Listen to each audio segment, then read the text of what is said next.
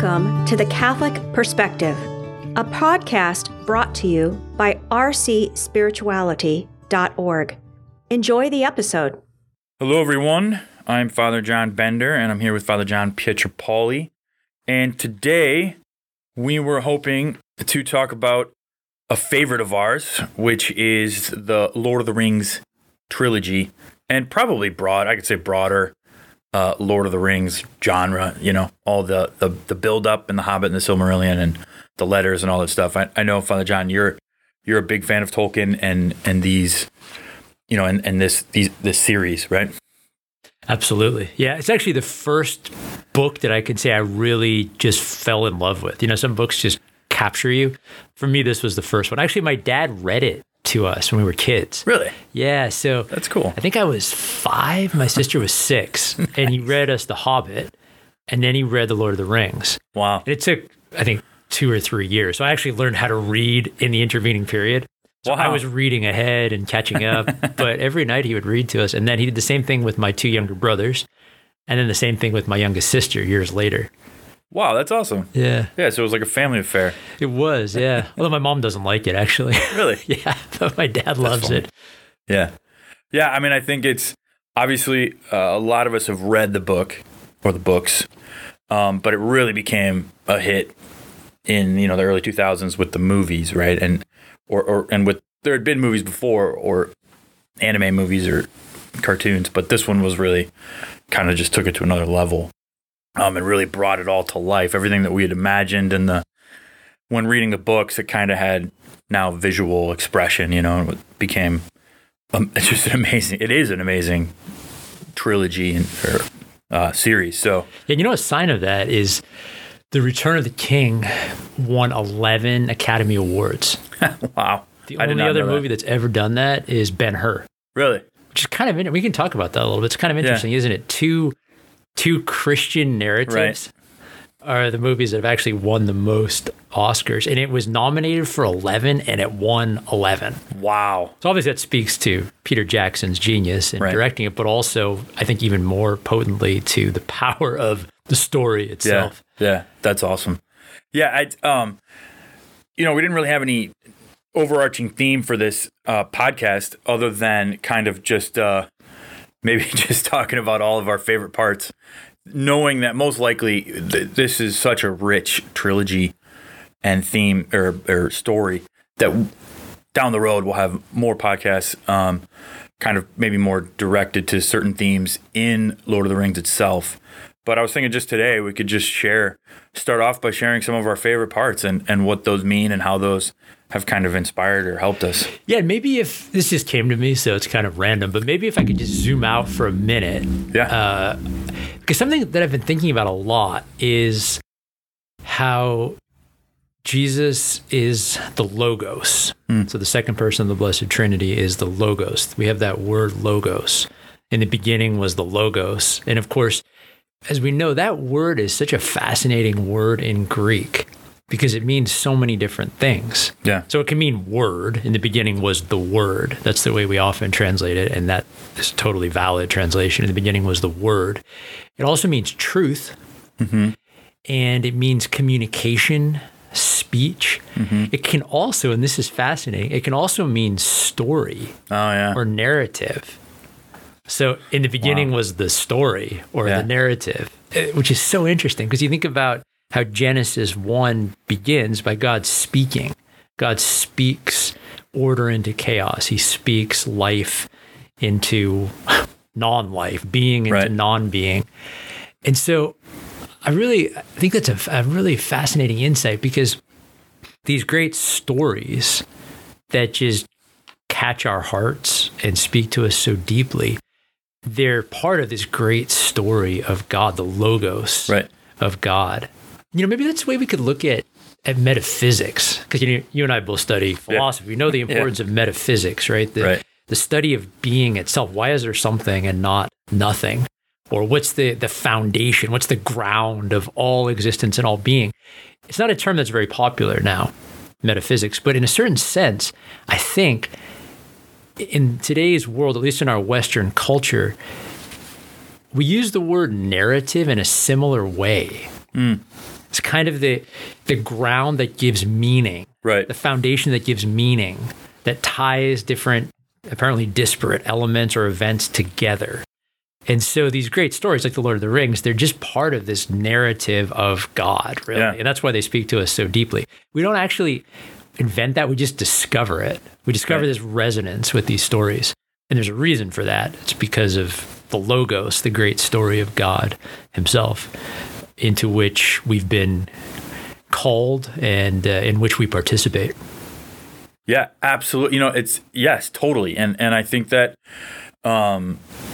that explains a lot of the power of Lord of the Rings. And I guess before we even get into some of our favorite parts of it, it's interesting, and I like this about Tolkien is, he was a professed, I don't want to say hater, that's a strong word, but he did not like allegory as a written, at least for this. He did not like allegory because allegory, in his words, allegory was what the domination of the author. So you had to interpret things as what the author intended, right? And he was trying to write something that the reader could identify with and identify differently depending on the different situations.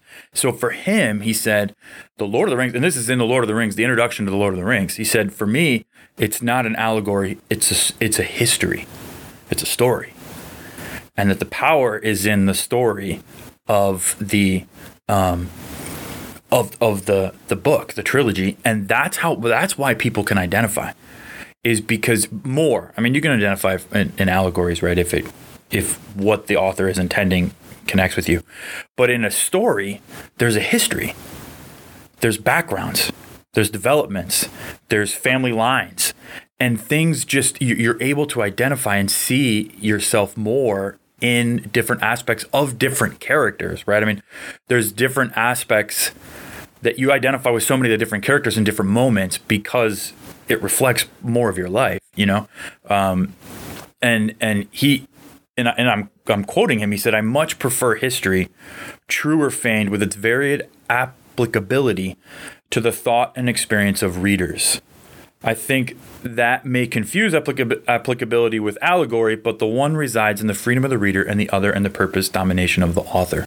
So he really kind of wanted people to be able to resonate with the story and the power. And at the end, later on, he says, whenever you talk about a myth or anything like that, you have to use allegory, right? So in a certain way, there are aspects that are allegorical to his work, but he said it's when the story is so good and so true, then the allegory, you read the allegory as real, as a story, right? To your point. And I think that totally explains why Lord of the Rings has been such a dominant classical series for generations and different generations over, the past, what is it now?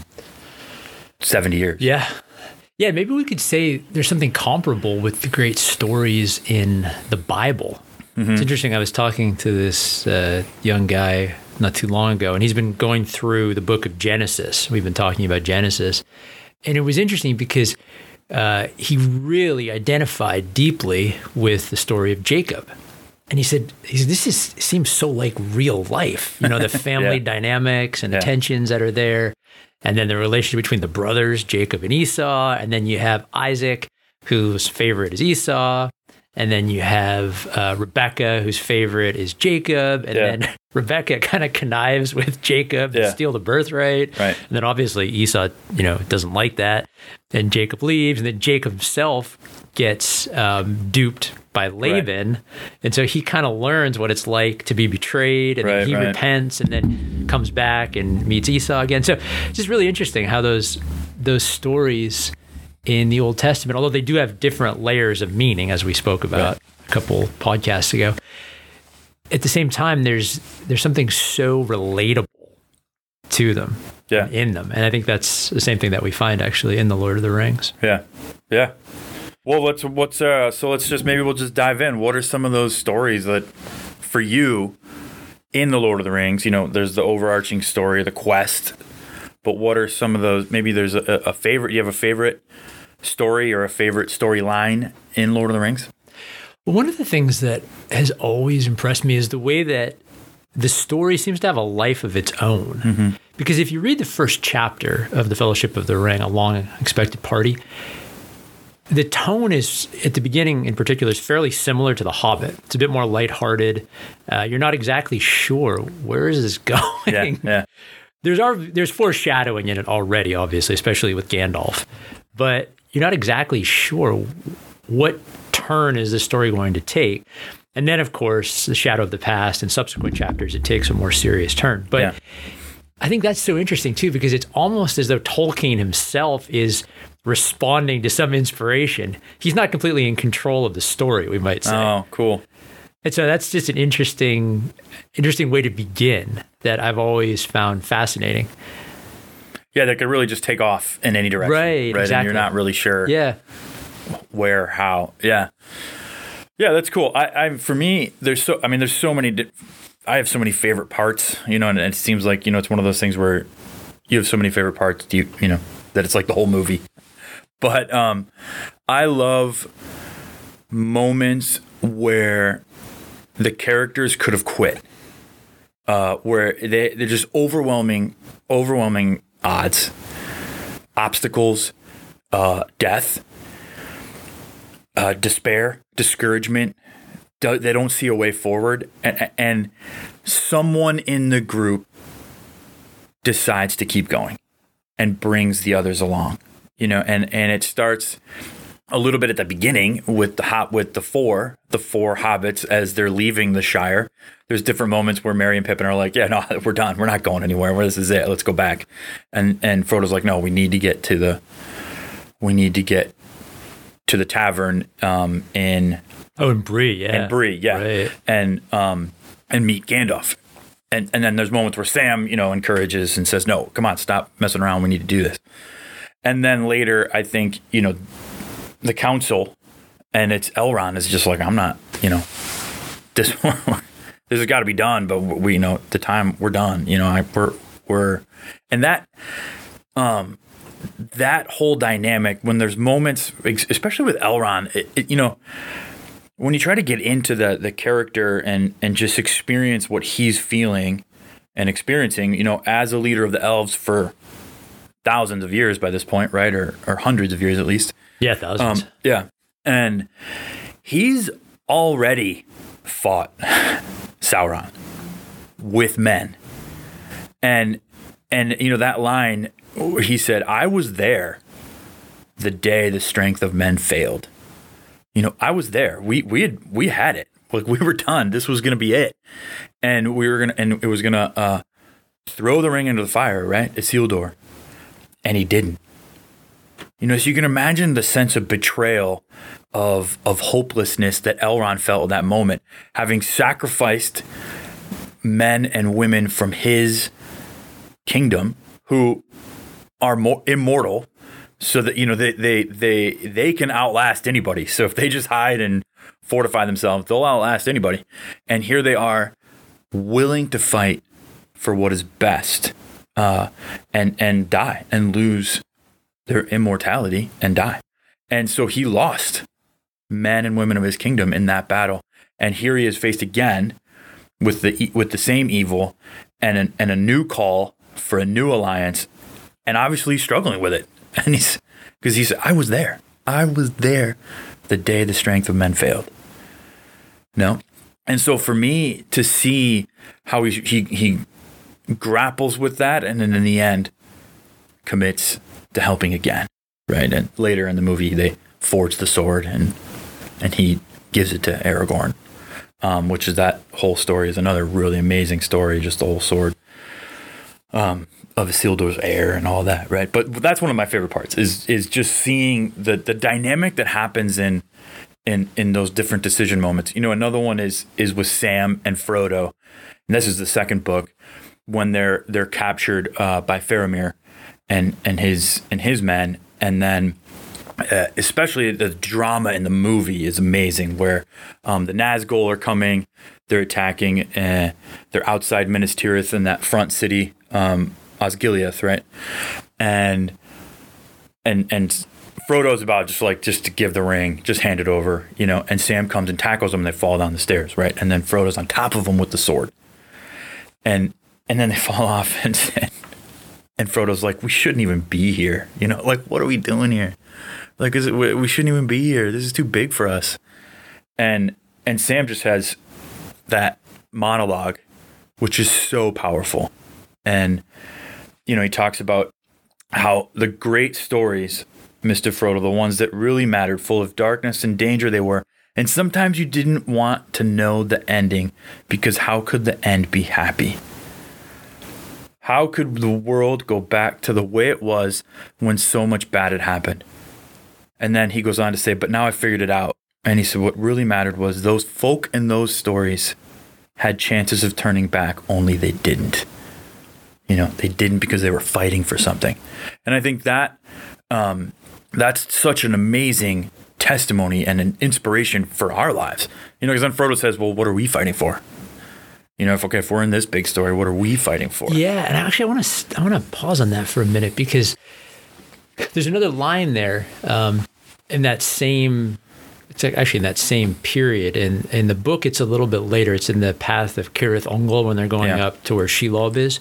But what's interesting is Sam, as part of that monologue, he says, I wonder what kind of story we've fallen into, Mr. Frodo. I wonder what kind of tale we've fallen into. It's such an important question, isn't it? Because that's kind of the question. Yeah. Is there meaning or not? Right. And what you see in The Lord of the Rings, actually, what enables the characters to continue choosing what they started out to do is that there is a deep meaning. Right. There is an overarching meaning. And it's not discovered, it's not created, better said, by us. It's given to us. Yeah. And actually, if we go back to the very beginning, to the Shadow of the Past, which is where Gandalf in the Fellowship of the Ring tells Frodo what he's learned about this ring. Right. It is. Right. That it's the ring of power. It's the one ring. It is the one, yeah. Forged by Sauron for the domination of the world. Yeah. And Frodo's this, little fat, jolly hobbit person with furry feet, right? Who likes to eat 6 meals a day. Although there's some inner resolve that starts to make itself apparent. But he's about the unlikeliest hero imaginable. And so there's that moment in there where he says to Gandalf, I wish this hadn't happened in my lifetime. Right. I just wish, why do I have to have this burden put on me? Look at me. Right. Fat little Frodo. Why do I have to do this?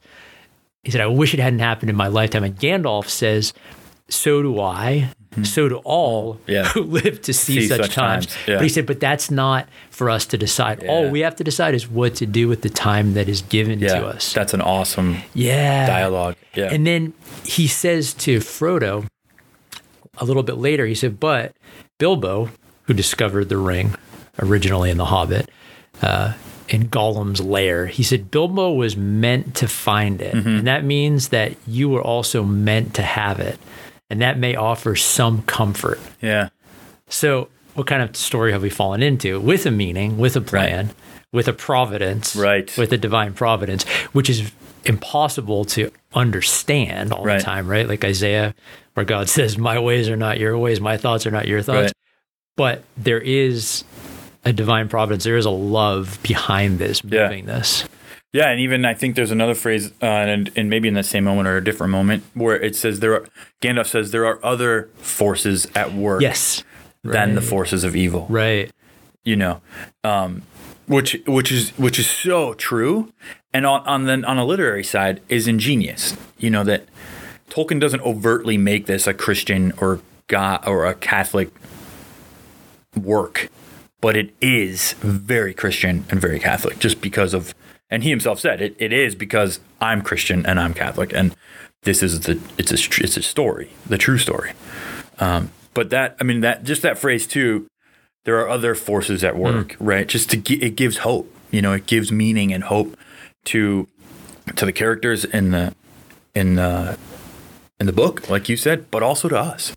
Right. And when we see the world around us and situations and maybe problems, and they say, well, there are other forces at work besides the forces of evil, meaning the force of good, God's providence. Right. Because it goes back to what we talked about a couple of podcasts ago about the two narratives, how there are really only two narratives. Right. There's God's narrative, which is the true narrative, and then there's Satan's narrative, which is a warping of God's narrative. It's an attempt to constantly undermine God's narrative. And Satan's narrative is precisely the opposite of that. There is no hope. Yeah. The forces of evil are all powerful. Right. Because, Satan, he's a little despot, really. That's what he is. And he wants to be worshipped as God. So one of the ways that he tries to do that actually is through fear. It's interesting. Right.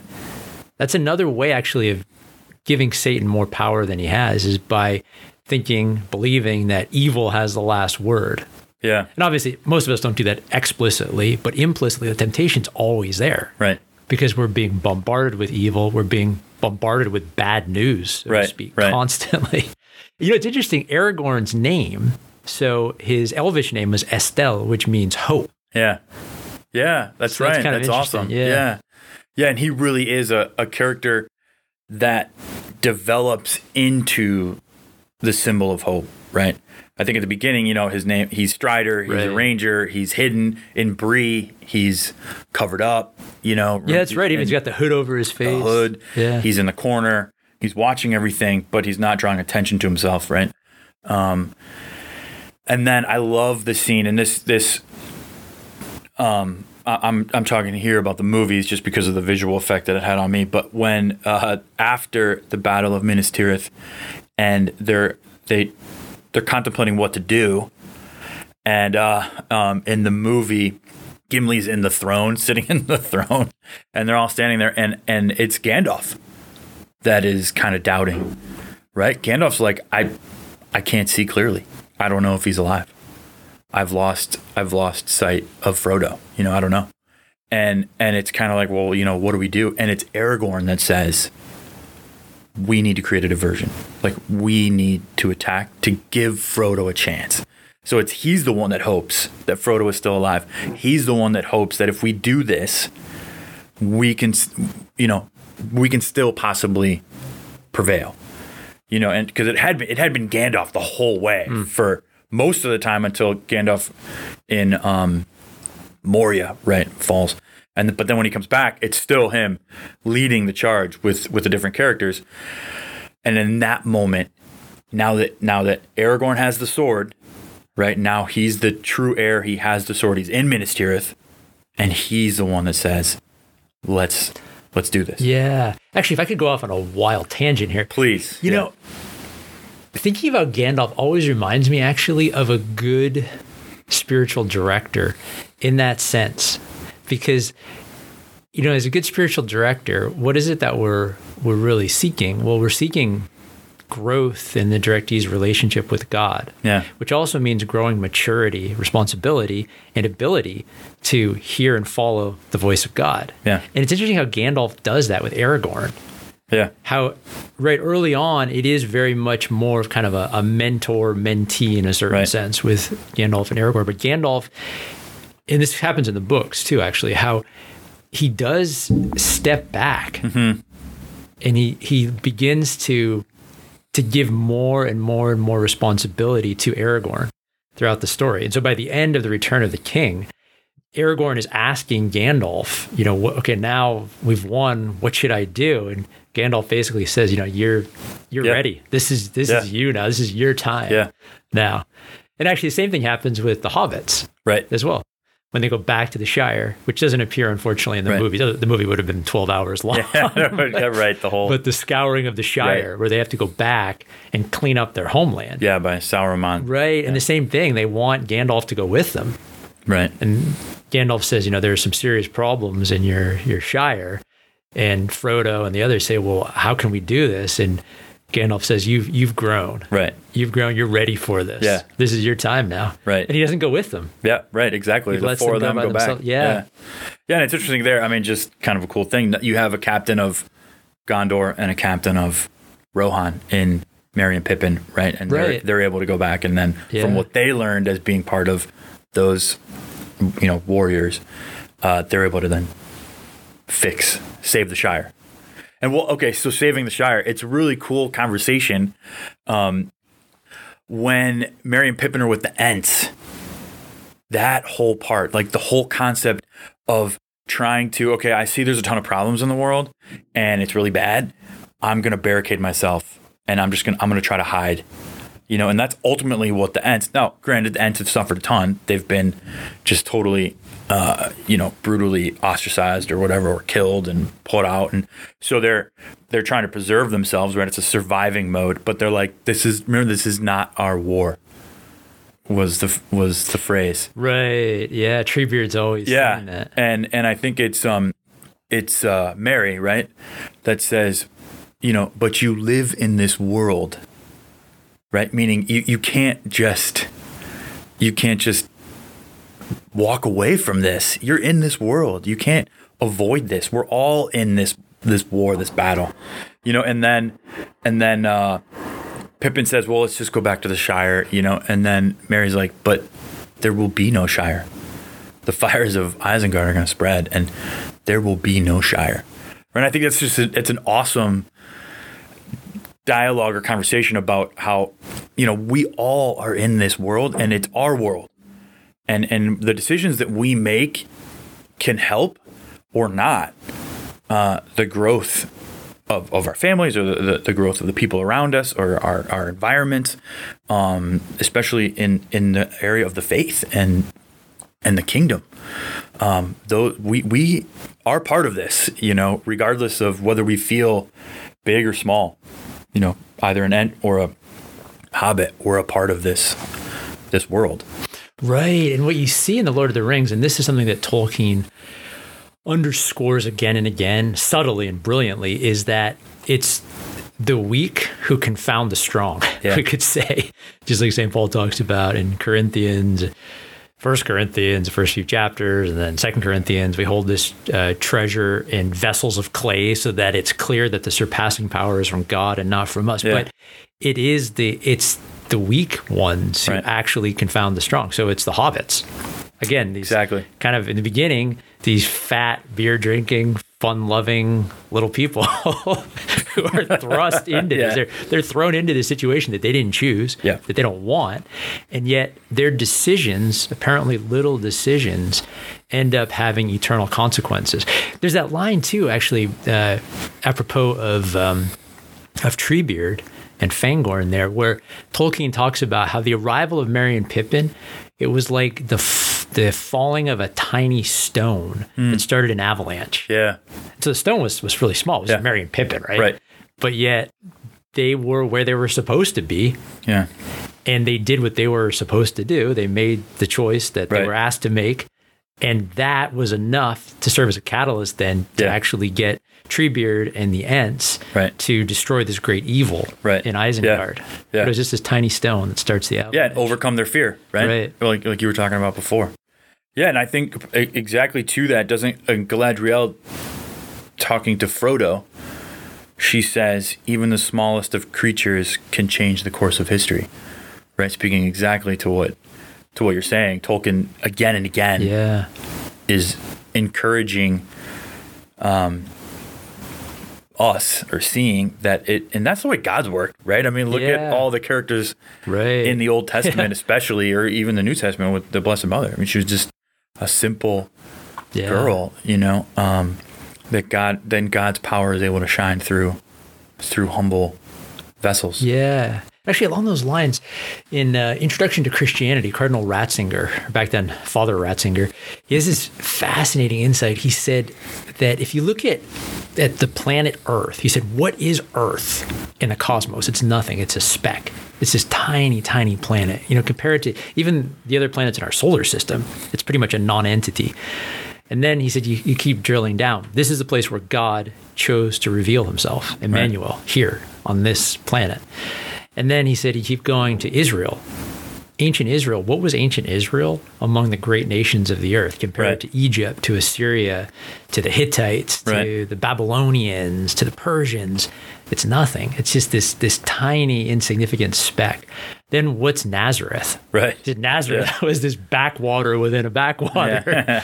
It's nothing. And then Mary, just humble, apparently a non-entity, and yet she receives the presence of the Lord through the incarnation in her womb. And then the cross. Yeah. What's Jesus on the cross? I mean, apparent total failure. Right. And nothingness, and a crushed, defeated human being, apparently. And yet that's the redemption of the entire cosmos. And then the church. Yeah. I mean, what's the church, right? It's always in crisis since the Last Supper, right? And it's just so much weakness and sin. And yet this is the place of God's revelation. And then the Eucharist, the tiny host, which contains all the fullness of divinity. Right. And like the simplest of foods, right? Yeah.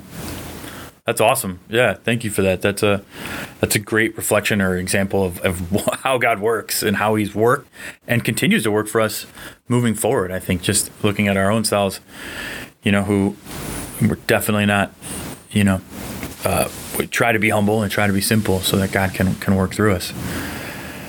Well, Father John, time has flown by. I think that just indicates we got to keep doing more podcasts on Lord of the Rings. I think that's an accurate interpretation. Yeah. So thank you for your time today. This has been super enjoyable, just reflecting on our mutual love for Lord of the Rings. And I look forward to talking about this trilogy again soon. Likewise. Thank you. All right. Thank you. You have been listening to The Catholic Perspective, a resource from rcspirituality.org. Please visit our website and check out more great resources to help you pray, learn, grow, and go. Please join our team of digital missionaries by subscribing at rcspirituality.org.